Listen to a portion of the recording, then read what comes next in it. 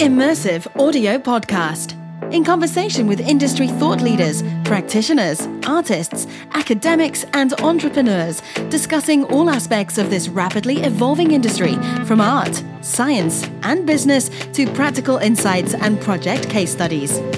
We aim to inform, educate, explore, and unite the community. Welcome to the Immersive Audio Podcast, brought to you by 1618 Digital. Today, Oliver is joined by Dr. Alex Southern, a principal consultant and neuralization lead for the international engineering company AECOM. Alex is also a former Royal Society Industry Fellow and the most recent winner of the Institute of Acoustics Young Person Innovation Award, as well as recently winning an award for his work on the A303 Stonehenge project. Oliver and Alex cover the topics of the role of audio in architecture and engineering, oralisation for civil engineering projects, how academia and research drives the future of audio in engineering, along with its own challenges within the acoustics industry.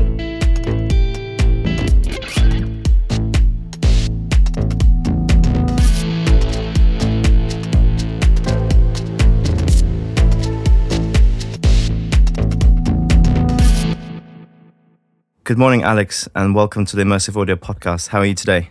Very good. Thank you very much, Oliver. Looking forward to having a discussion with you this morning. It's quite early in the morning at the moment. Thank you for stopping by. We both got flights to catch in a few hours, but we absolutely determined to get this one in the bag. So we're under pressure to make this work. Let's get cracking. So I understand you're on a business trip for a couple of days in London? That's right, yeah. It's quite common for me to... So I'm actually based in our AECOM's Glasgow office on Bothwell Street. But it's quite common for me to come down every 3 or 4 weeks for various meetings and client meetings and things like that. So yeah, it's just a kind of a regular trip, really.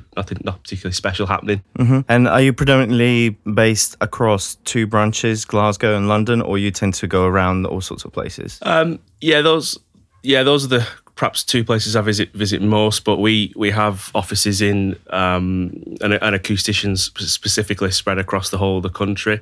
As I say, in Glasgow, Edinburgh, Manchester, Nottingham, Leeds, and then St Albans, Wimbledon, Basingstoke. So there's about 50 acousticians, just over 50 acousticians across the whole of the UK. So I get to go to most of the offices every now and again, but generally I travel between the London offices and Glasgow most, yeah. Does your work tend to stretch across many countries internationally, or you predominantly based within the UK? Yeah, we have. I believe it's just over about 200 acousticians globally, and that's out of about 100. I think it's probably about 90, 100,000 employees globally. So there's not actually that many acousticians in the company as a percentage, but and the majority of those I think are actually based in the UK with 50. I think that's one of the highest concentrations. And our work we do work in other countries and support other regions. So we've been involved in projects in Singapore and across in the Netherlands quite recently. So yeah, we do, but it's perhaps not that common. And out in the Middle East as well, yeah. But these things come up, but I'd say we generally focus on the UK team focuses on the UK region in terms of workload.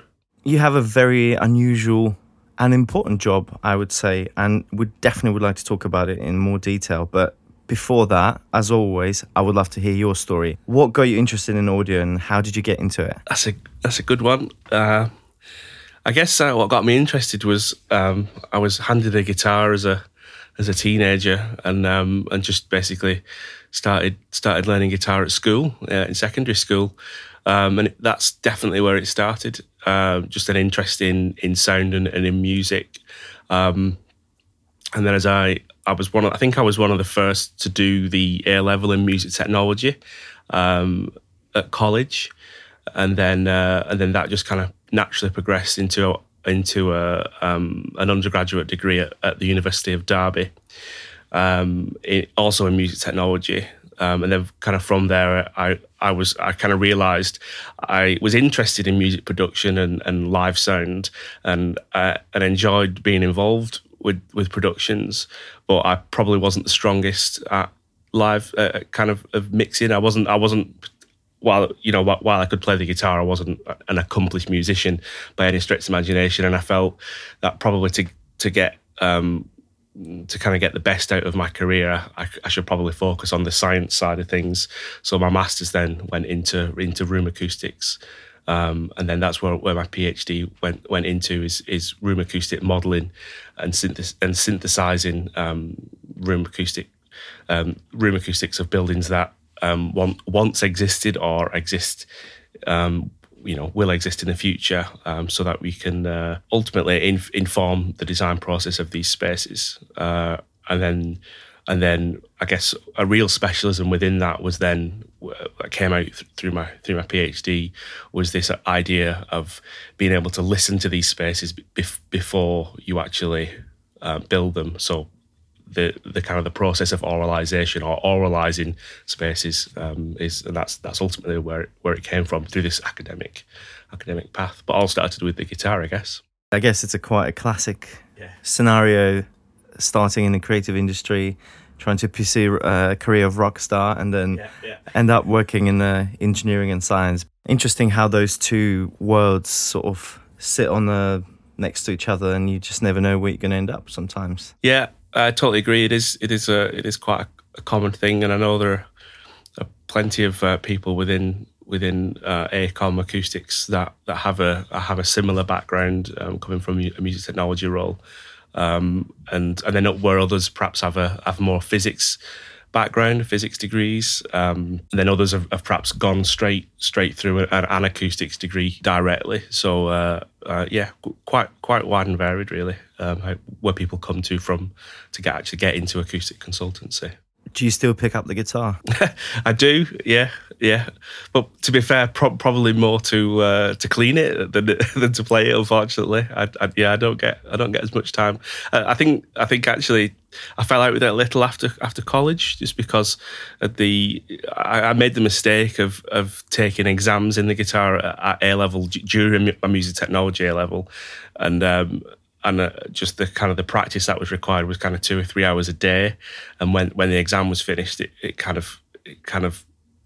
was nice to have a break from it, and never really picked it up again, unfortunately. But there's still plenty of time. There's no reason why. I just have to make time for it, I guess.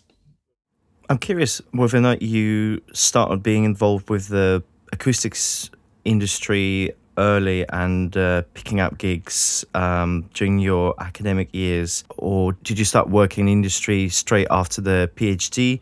And was there anything else in between academia and your role at AECOM, or you went straight there and you've been there since? No, actually, as I finished my PhD at York, I took up a postdoc position at Aalto University in Helsinki, Finland, and I was there for 3 years, and that was that group had a focus on concert hall design and all elements of concert hall design, from psychoacoustics through the modelling and the sound propagation of the design, and also part of the sound recording of how to record the sound of the orchestra and things like that. That was probably, I went there first and focused specifically on in that area first, and then when I returned to the UK, this position in the Glasgow office at AECOM was available. So it seemed like a good time to kind of take that up, really, and to try to transfer what I'd learned in academia and in this research environment, and try to cross that over into a commercial environment. Correct me if I'm wrong. one of our previous guests, Professor Damien Murphy, was your PhD supervisor. That's right, yeah. Are you still in touch? Every week. Probably pretty much every week, yeah, at the moment, yeah. We still try to work together as much as we can, yeah. Alex, can you tell us a few words about your specific role within the company? What are your everyday responsibilities? So my everyday responsibilities are really to lead the oralisation capability within the company, and to promote its use within the company, and so that is not just promoting within my own acoustics with my own acoustics colleagues, but also with the other environmental disciplines and beyond that. So, for example, that could be with stakeholder engagement people. So the stakeholder engagement people are responsible for managing the kind of the engagement with the stakeholders. So that could be, the stakeholder might be the client who's building the venture. So it might be a new railway, for example, or a new road scheme, and there's obviously a relationship to be managed between the developer and the public and the existing residents. So they will manage that, and it's important that for me, with oralisation, that they have a good understanding of what we can do in terms of oralising a proposed development, so that it can ultimately be used to communicate that development with the various stakeholders. We also have architects within the company, and again, it's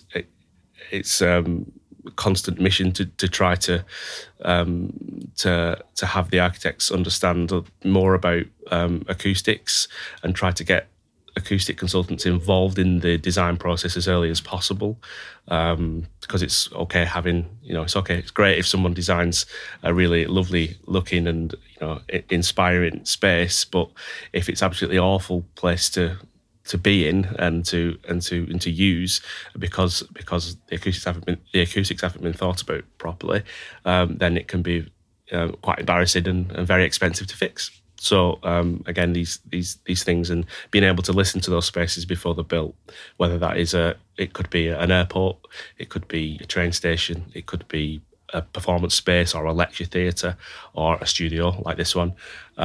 So all of these things come into play, I guess. So as I say, it's quite broad as well, because we do not just building inside buildings. We can also design acoustics and manage noise from in an environmental context. So that could, as I say, that could be railways, aircraft, airports, road traffic, all these kinds of things. And what are the key considerations of your line of work? Would that be sound insulation from internal and external perspectives, or speech intelligibility? Am I missing something else? No, yes. So yeah, in terms of internal spaces, then yeah, speech intelligibility might be something you want to consider. As I say, if we're involved with the design of a public address or a voice alarm system, in a train station or an airport or some kind of shopping centre maybe, then yeah, you may want to design those spaces so that system meets a specific speech intelligibility criteria. And from my perspective, I'm interested in being able to show the client or the stakeholders actually let them listen to what that speech intelligibility actually sounds like, because speech intelligibility, if you're not familiar, is on an index, described on an index between 0 and 1, where you might say that we want to achieve 0.6 in this particular space, and 0.6 as a number doesn't really mean anything to most people. 0.66 speech intelligibility. Well, what's that? So the idea is that you can oralise what that sounds like and allow people to make a comparison as to what that sounds like when we change from 0.6 to 0.7 to 0.8, for example. how of a regular occurrence is the situation where you run a simulation of a, say, civil engineering project, say like a highway, bridge, and you establish that the environmental noise pollution will be above the recommended standard, and then you proceed with adjustments as far as the project planning concerned? Is that a quite common thing to happen? Yeah, I think it is. Perhaps not exactly as you describe it, but yeah, the general idea is that there'll be a proposed design, a layout, whether that is for a building or whether it, as you pointed to, like a road bridge maybe, and what typically happens is we get, for example, in the example of a road scheme, we'll typically receive the planned layout of that new road, and then we will gather traffic information for the that represents kind of an existing scenario, and then we also will then liaise with our traffic modelling team within the company, who will then predict what the new flows of the traffic will be based on the new road layout and the new planned, if it's like a planned roundabouts and traffic lights, all that is taken into account and modelled, how that's going to affect the flow of the traffic, and then we can put that information into our acoustic models and then use that information to predict what the new sound pressure levels will be across a site, and that's typically done over an 18-hour day as well. So it's an average. It's usually an average over a day rather than a specific hour. I would love to dive in a little bit deeper into this aspect. How do you go about creating a realistic simulation of an environment, and how does the immersive audio involved in this process? The end goal is usually to make an immersive experience of your planned development, and provide the listener with a reference an existing situation as well, so they can make this, so they get this direct kind of understanding of what the change will be. So that's kind of where we're trying to get to, but we need to get there in such a way that we are confident that we've predicted the correct level change. So that's why we have to kind of back up what we do with models in terms of predicting something in the future, and in terms of the existing scenario, we'll go out and actually measure with sound level meters the levels at our locations of interest, and also for the oralisation we'll take 3D sound recordings or spatial sound recordings at those locations as well. And then it really is a case of recording getting source recordings of the source that is going to change. So I'm thinking now really in terms of things like road traffic and rail and aircraft, or industrial sources, for example. And taking those recordings and then effectively adjusting those in order to meet what we predict they will sound like in the future, based on the information from our noise model calculations. I hope it's not an industrial secret. I would love to hear more about the sort of step-by-step process. Is it more of a metaphysical analysis where you capture something of a similar nature and then you put it through the simulation engine, which essentially spits out the numbers that you go by, or you kind of go in the creative route and try to recreate that environment sonically, so it can be played back, say binaurally or non-binaurally, and actually, as well as the numbers and data, you also get the kind of the human perception of it? Yeah, in an ideal world, it would always be binaural. There's some slight issues there in terms of not everyone's got the same head, the same ears. So if we're going to do a binaural rendering, we have an issue where the head-related transfer functions that describe that person's head are not going to be the same. So we can pick a set and render it through a set of these filters. But then it's only really good in theory for that one person, and it's always going to be wrong for everyone else. So there's kind of an issue there really with the end product, and basically how everyone's going to be hearing things wrong. You know that already from just from the theory. But the question is how wrong, and is that acceptable basically when we're effectively using this technology to allow people to make decisions about a process that are obviously can obviously have a big impact, particularly if it's an environmental noise related project. So those need to be, those things are taken into consideration. So I'd say it's not necessarily essential for it to be binaurally rendered. It could just be rendered in mono or even stereo. The point is that you're conveying this relative change. But in an ideal world, I would aim for binaural if we're using headphones, or maybe if we're using ambisonics and a loudspeaker array, then obviously that alleviates some of those issues. But then you have the additional issue then of then that you need to get people into one of these spaces with the right equipment. And there's certainly in the academic community there's a lot of information there between the pros and cons of binaural versus loudspeaker based rendering. Would you say that the key focus is still on data analysis as opposed to sonification of that sort of an existing environment, or something in between, or perhaps a combination of both? I think the key really is that we'd want to be doing as little as possible creatively with this. We want it to be as faithful to the location that or the situation that we're trying to oralize. So we don't want to be having elements in there that are completely synthetic.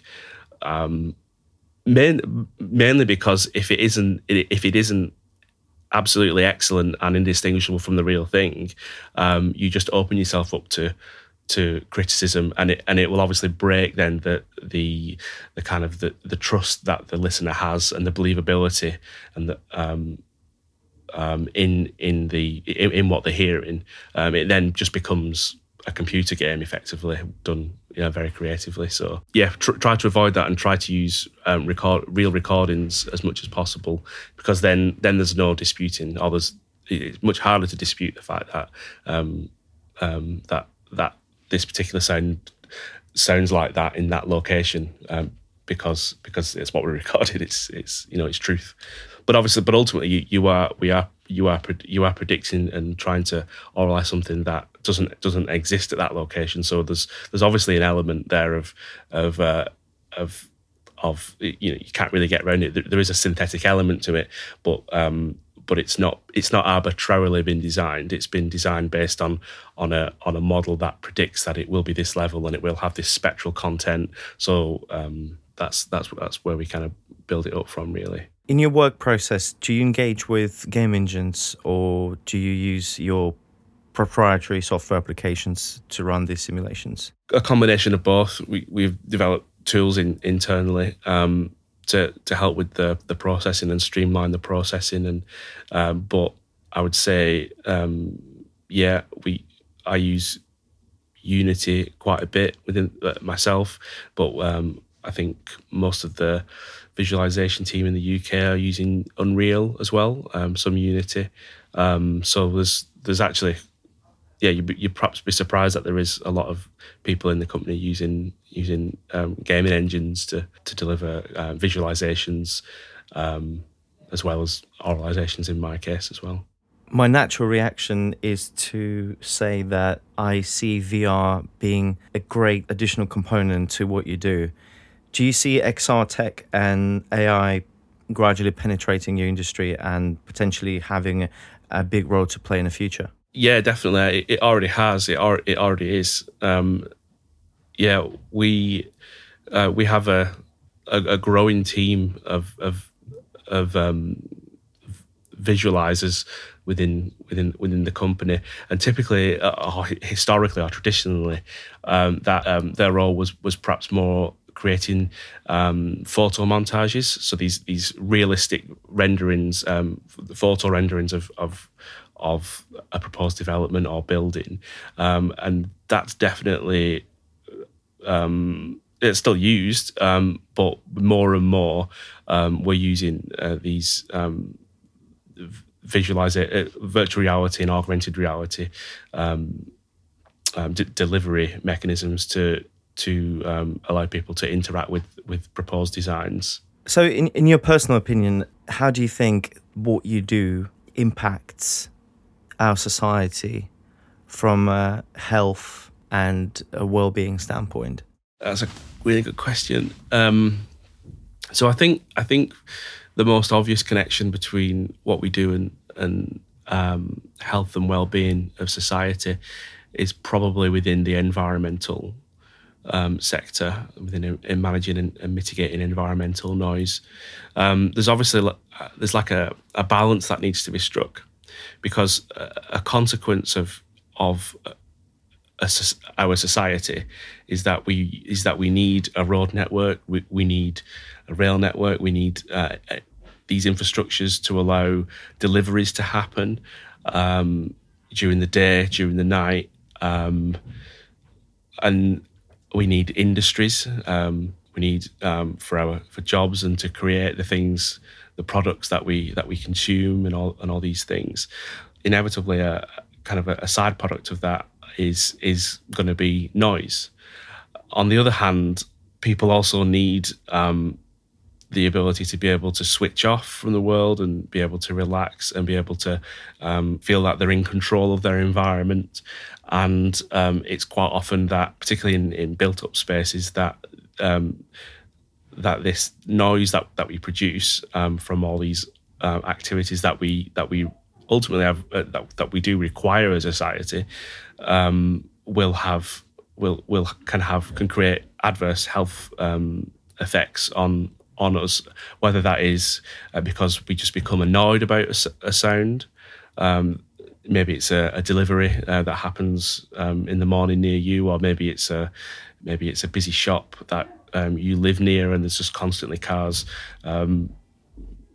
arriving there and departing from there, and you're in your garden or in your living room, and you can hear that. Or maybe it's the bus that goes past every 15 minutes, and you can hear it from your living room perhaps. All of these things have the potential for people to be disturbed by noise and create annoyance. And probably what's less obvious to most people is the more recent connections between cardiovascular disease, or the increased risk of cardiovascular disease for those people that are living in noisy environments over a prolonged period. So there is this kind of physical connection between being made between our health and noise pollution. So more than ever, I think it's becoming obvious that part of a well-planned city and a well-planned living environment, noise has to be managed, and I think that's probably the most obvious connection between the health and well-being of society and the work that we do. There are other sides, for example, within the built environment. We mentioned already about the public address systems and voice alarm systems, and voice alarm systems are really part of the life safety systems. So if there is some kind of evacuation required of a building, people need to rely on that system in order to be able to get them to safety in the event of an emergency. So I guess that's another connection there. And obviously you then have the more cultural side, where we want to design spaces that are nice to work in, that are nice to visit and go and listen to music. And again, understanding how what pleases us in terms of acoustic quality in indoor environments and what is good for a particular purpose. Whether, as I say, whether you're trying to learn or whether you're trying to work, or maybe you're trying to work in a team and be collaborative. Acoustically, what is required of those spaces. So again, that's another way that we perhaps are connected to the health and well-being of society. Just for a moment, can we go back to the previous point? Can we talk about the partnership between yourself, one of the AECOM representative with the University of York, and Audiolab in particular? As we've established, I have kind of a history with the Audiolab at York as being a PhD graduate from there, and we try as much as possible to collaborate because what from kind of my perspective, one of the things that's really important for me is to keep abreast of all of the developments that are happening within academia and within this field, so that we can be involved with that, and so that we've got an idea of how this industry is going to change in the future. Because ultimately, the new technologies and the new methods and workflows are likely to be informed by what is happening in academic research communities. So broadly, that is a motivation, I guess, for keeping in touch. When obviously I have good friends there as well, so I like to keep in touch with them just generally. So yeah, it's I guess it's mutually beneficial in that way, and because we kind of being on the front line in industry, what I'm getting up to, if effectively can help to inform research directions within the lab as well, because it ultimately gives this kind of real world perspective of how the research can how their research can have an impact. So it's mutually beneficial, really. And I don't think that's unique in any way. I think it's quite common within industry and academia to try to collaborate and it's in that way. So it's very good. It's very productive and definitely enriches our oralisation capability within the company as well. In your opinion, what are the major issues the acoustic industry is currently facing? That's a really good question. That's definitely your best question. What are we facing? I think the thing that springs to mind first is one that is a challenge that has been a long-standing challenge within the acoustics industry, and that is acousticians, whether it's in environment or whether it's in kind of the building sectors, we tend to get only brought into a project later on, when it would have probably been useful for us to be involved early on. And I think that's certainly, that's definitely been a long-standing issue within the industry. But more broadly than that, that's a good question. Perhaps need to come back to that. Do you still face this classic dilemma where architects care about what buildings and places look like before anything else, and sometimes they end up with perhaps stunningly looking objects, buildings, places that sound absolutely terrible and totally inadequate for their function, if it's a school or hospital, for example? Yeah, it's a funny one. Anecdotally, I would say yes. But I must admit, I've not had any kind of direct experience of that, certainly within AECOM. We do try to be as joined up as we possibly can, in order to avoid those types of situations. But I think, I think more broadly, with I guess where I'm coming from is that we have, as I said, we have architects within the company, so it's much easier to talk to them and meet with them, and than it is if it's a kind of a separate architectural practice that maybe don't have any acousticians on hand, and then it can be harder, because then because then it's definitely the architectural practice that's leading on a particular project, and it's really up to them to bring the acoustician in. We obviously can't get if we don't work in the same organisation, we can't get involved. So what will tend to happen there is as issues or potential issues are kind of seen to come up, then they will bring someone in. It seems like it's certainly very useful to have all specialists in house. Then you can work collaboratively and avoid those sort of mistakes. Perhaps the sort of anecdotal statements are more common to, as you mentioned, in examples where individual suppliers, individual companies come on board to work on a single project, and it's more likely to emerge as a problem in that context. But also perhaps we can agree that the industry has matured and there's been massive advancements and improvements in general, how the infrastructure is approached these days as opposed to maybe a couple of decades ago. These things tend to be more on people's minds compared to how it used to be.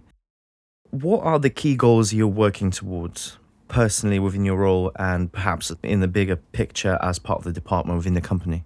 Within my own role, it's really to roll out this capability across as much of the company as is possible, not just within the UK but globally as well.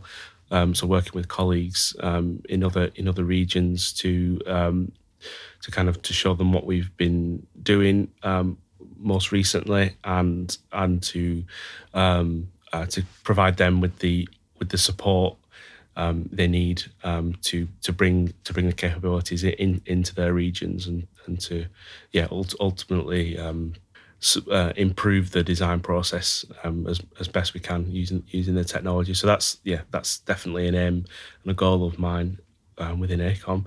Alex, what's the project that you've been involved with you're most proud of, and why? I think most recently we were involved with the A303 by Stonehenge. We presented sound demonstrations at the statutory public consultation between February and March, and that's obviously an iconic site. It's generally considered quite a positive project because we're effectively removing the existing, or Highways England's plan there is to remove the existing A303 from the Stonehenge landscape and put it underground. So it's mostly seen as a positive thing for the area. It's been excellent being involved with that project and getting chance to spend some time doing recordings around that area. It was definitely top of the list.